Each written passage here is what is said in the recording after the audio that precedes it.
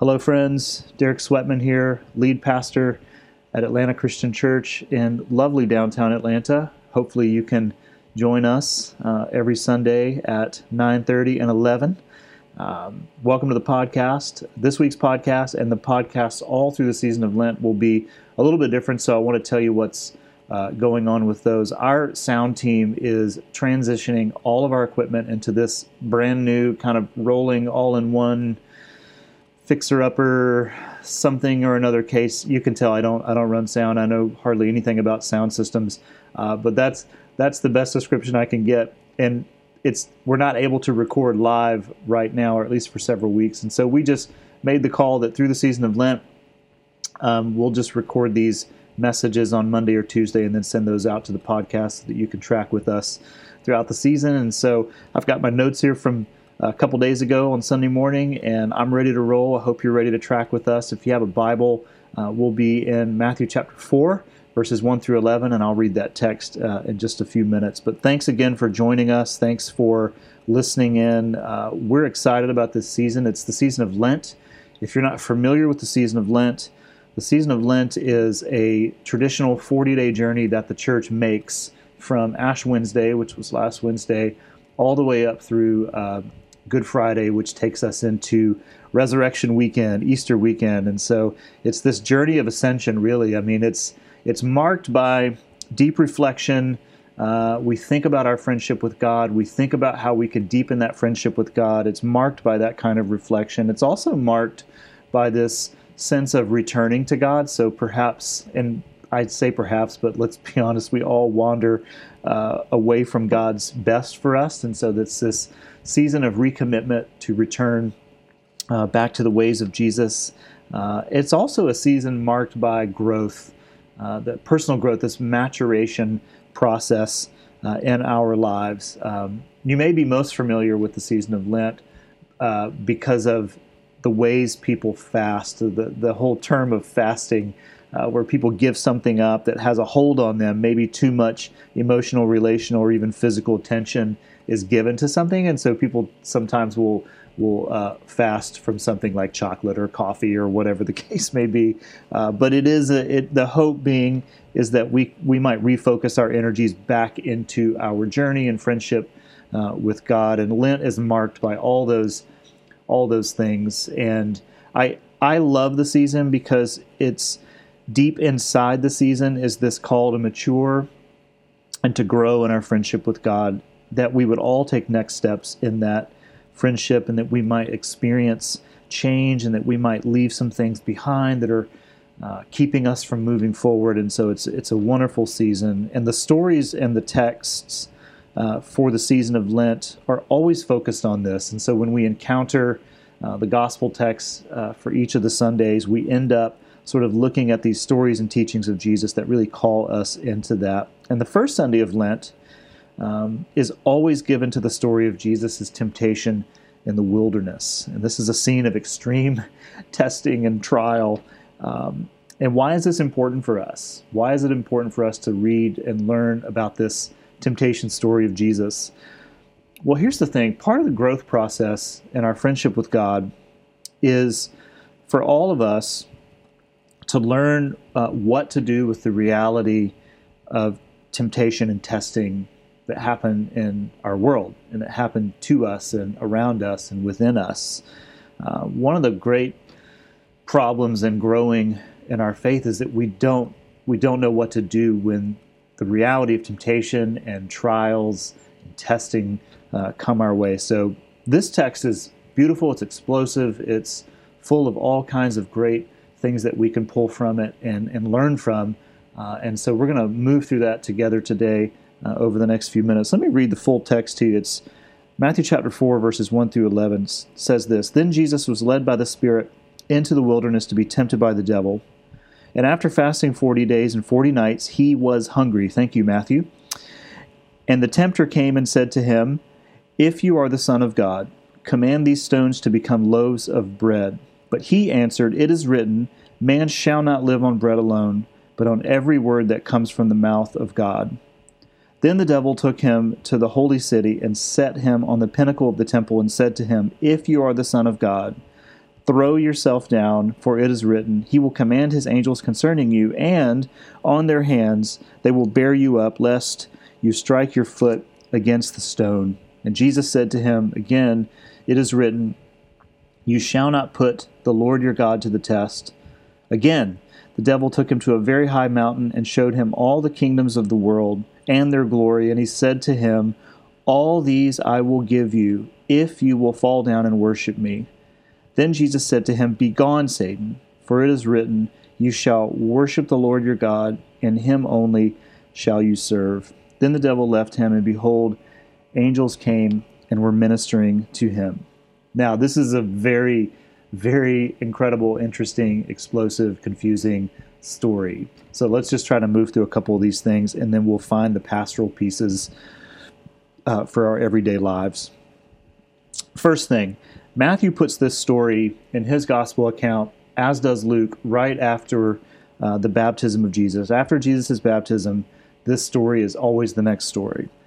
And it falls into this set of stories about Jesus' preparation for his ministry, his vocation. So this is all happening before we hear any teachings of Jesus, and really before we even see Jesus doing anything. Now, Matthew says it's set in the wilderness or the desert. In the wilderness, in the scriptures, both in the Old Testament and the New, the wilderness is always a metaphor pointing to times of struggle, times of trial, times of temptation, times of confusion, times of doubt. Wilderness is never a happy story in the Bible. So if you run across any story in the Bible and it says they all went into the wilderness, it's never going to be, it's not for a party, it's not for this kind of retreat. It's always a difficult season for that person or that family or that community or even that nation. Scholar, writer Leonard Sweet says, a stretch in the wilderness in the biblical drama is not an escape, but an engagement. It's not an escape, but an engagement. And that's so true. Again, from Old Testament all the way through the New, when there's a wilderness experience, it's an engagement between that person, that family, that nation, and God. It's a difficult drama that unfolds in the wilderness. The wilderness is always a place of trial and testing and engagement. Now, this is important for us because all of us can point to seasons in our lives that we would describe as wilderness experiences. It could be the loss of a job. It could be the loss of a relationship. It could just be a general loss of stability, whether it's the economy or, again, the job or the relationship or even our faith. It feels unstable. And these are wilderness experiences for us. Now, it's key for us to know when we're in those seasons. And I think this is the underlying message for us today, is that it's really important for us to know when we're in those seasons. Because growing in our friendship with God comes with knowing and naming the season we're in and recognizing what we're dealing with as life comes at us. And these wilderness seasons are very important for us. And so it starts off, the whole story begins with Jesus moving into what Matthew calls the wilderness. So we know that this is going to be a time of testing and trial for him. It says he fasted for 40 days and 40 nights. 40 in the Bible is this number that always shows up again when there's struggle, when there's great transition, when there's great change taking place. Again, it's a metaphor for something that's happening in the life of a person or the life of a community or the nation itself. The 40s in the Bible are pretty famous. You have Noah and the ark story. It rains for 40 days and 40 nights. And so you have this, again, this metaphor of something drastic is taking place. You have Moses, just before he receives the Ten Commandments, he fasts for 40 days on Mount Sinai. There's another story of the prophet Elijah fasting for 40 days in the wilderness. Israel, as a nation, journeys through the wilderness for 40 years, not 40 days, but for 40 years. Was it really 40 years? Who knows? But it's really about the kind of journey they took in the wilderness. It's marked by this, again, this picture, this metaphor of struggle, of testing, of trial, of temptation, and all of that. The number 40 in the biblical storyline is often just a picture for these wilderness experiences.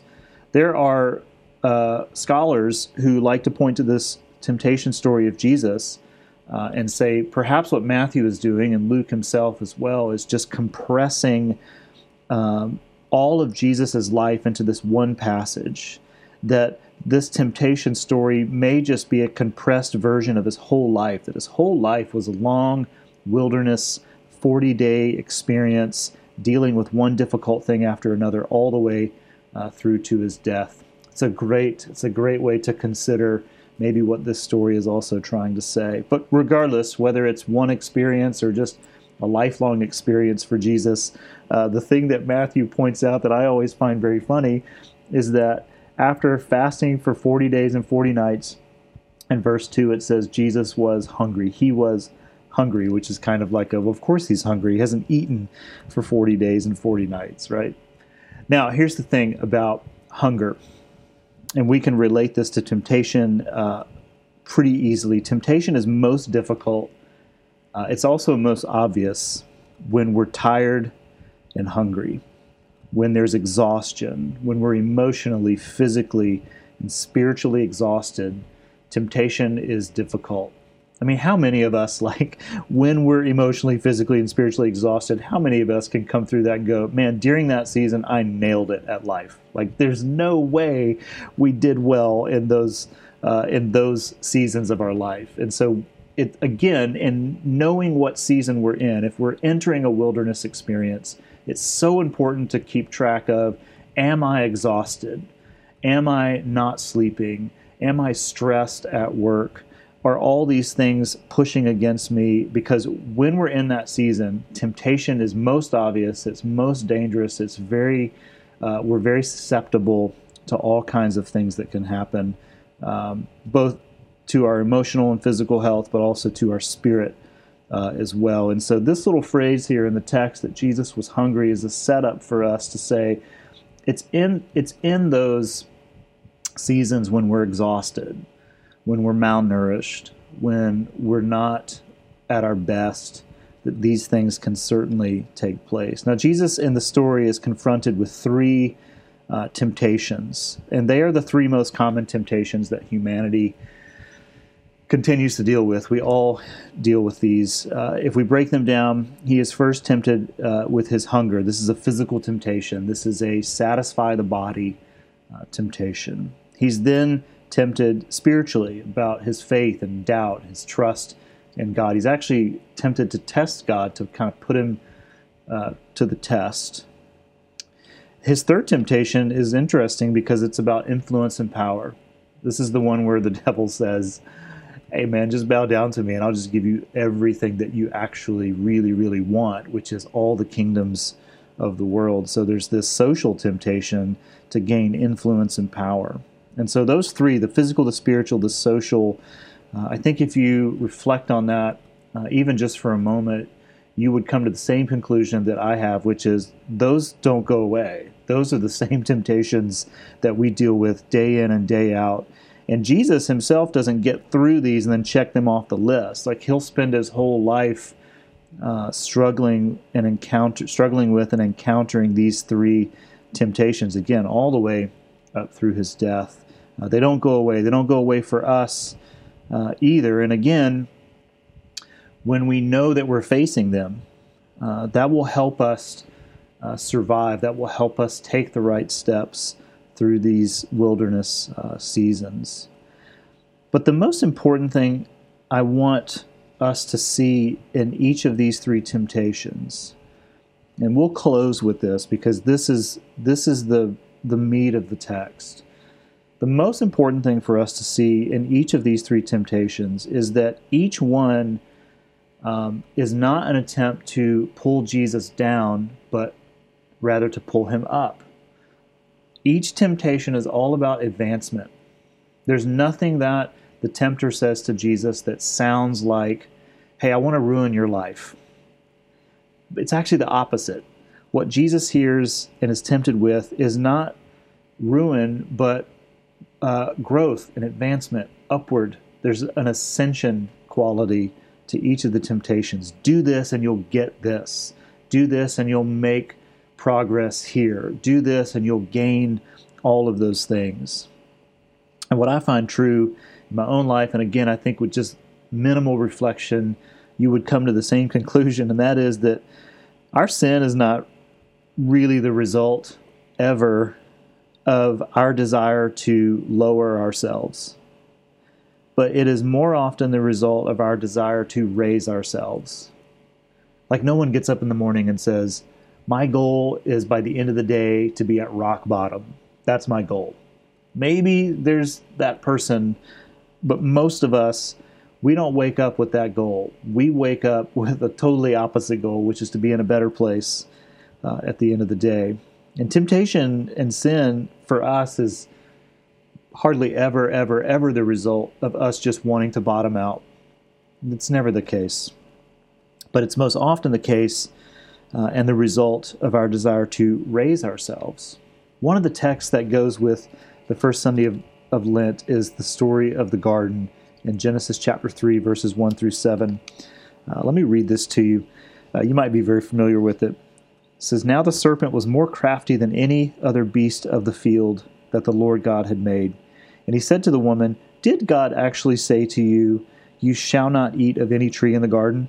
And the woman said to the serpent, We may eat of the fruit of the trees in the garden, but God said, You shall not eat of the fruit of the tree that is in the midst of the garden, neither shall you touch it, lest you die.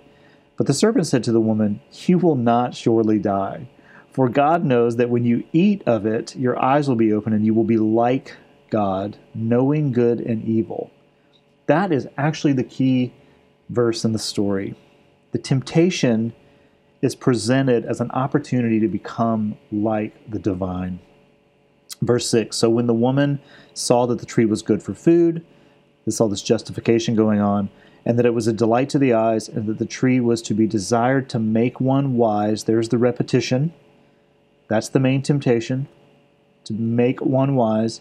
She took of its fruit and ate, and she also gave some to her husband who was with her, and he ate. Verse 7, Then the eyes of both were opened, and they knew that they were naked. That's a metaphor for they now see their imperfections. They now recognize that they've been exposed. And they sewed fig leaves together and made themselves loincloths. So again, this is the story that's associated with this first Sunday of Lent. And the reason is obvious. It's the same kind of temptation. It's like, do this thing that God told you not to do, and if you do it, you'll advance. You'll become like him. And what's interesting is that in that Genesis 3 story, the serpent actually tells the truth. They actually do become like God. They do know the difference between good and evil. They do progress in their understanding of how life works. They're now aware of their own nakedness, their own imperfections, etc., etc., etc. But the temptation is not ruin, it was advancement. And sin happens most often when I want to better myself, when I want to get ahead or on top of my situation. And the thing about the Jesus story is, again, there's nothing in the temptations themselves about ruining Jesus' life. That's not in there. But the thing that's important for us to remember when it comes to temptation and testing and trials is that the ruin is always in the small print. The ruin is always hidden in the small print. It's like those commercials, those medicine commercials for just pick your ailment, pick your situation, and it's always the same. It's like 38 seconds of terrifying side effects set to this scene of the grandparents having a water balloon fight with the grandkids, right, in slow motion. So you're watching this scene unfold, and it's joyful, and it's amazing, and everyone's smiling and laughing and playing around. But on top of that is this script being read about all the terrifying side effects, which normally include death. That's the small print. And that's how temptation looks to us. It's like, oh, look, if I do this, then it looks better and it is better and I'll be better. But if you listen, the ruin is in the small print. Now, the medications, of course, are not ruin. They have to say this is what could happen. But you get the idea. Like, that's how temptation works. The ruin for us is hidden in the small print. Now, some application and homework. It's very simple. Number one, learn to know when you're in the season of a wilderness experience. Because when that is taking place, again, whatever the case may be that has put you there, you're going to be exhausted. You're going to be stressed. It's going to be difficult. And it's very important to just know the season. Secondly, is when you're tempted, when you're facing something that feels like this might be bad or good, but you don't know, is to ultimately ask the question, is this going to pull me down in the end, or is it truly for my wholeness and my flourishing as a person? Got to ask that question. Is this ultimately about short-term advancement, physically, even spiritually, or socially? Am I really seeking God's best for me, or am I just seeking reprieve in the moment? These are good questions to ask. I think it's also very wise for us to remember that though the wilderness experience can be very lonely, it is not meant for us to go through those experiences alone. It's very important for us to have like a wilderness buddy. It's important to have those people in our life that we can reach out to and just simply say, hey, I'm entering a desert season. I'm entering a wilderness season, and I may need you. And those people are few. Most people are pretty hesitant to help in very deep and dark situations in our life, but it's important to have that friend or two that you can reach out to and say, I'm entering this wilderness experience, and I'm going to need your help. I love what Jesus says in Matthew chapter 11 later in this gospel, and we'll close with this. He says, come to me, all who labor and are heavy laden. Some versions say burdened. And he says, I will give you rest. Take my yoke upon you and learn from me, for I am gentle and lowly in heart, and you will find rest for your souls. For my yoke is easy and my burden is light. I love this. This is Jesus saying to you and to me, hey, when you're in those seasons, just come to me. My yoke is easy and my burden is light. We beat ourselves up so often when we are in the midst of a wilderness experience and we're making mistake after mistake, bad decision after bad decision. We get so frustrated with ourselves. But Jesus comes to us and says, hey, in those times, come to me. The way of Jesus is not easy, but Jesus will be easy on us. And I want to leave you with that, because I believe that's what he's saying. Is that my way is not easy, but I will be easy on you as you walk my way. And that's the kind of Savior we need. That's the kind of God we need. And as we move through this season of Lent together, as we reflect deeply on our own personal lives, as we seek to deepen our friendship with God, keep in mind that Jesus is always present. He's always with us. That whole withness is so important. And that he will be easy on us as we walk his difficult way. Grace and peace. And I look forward to being with you next week as we enter the second week of Lent. Grace and peace.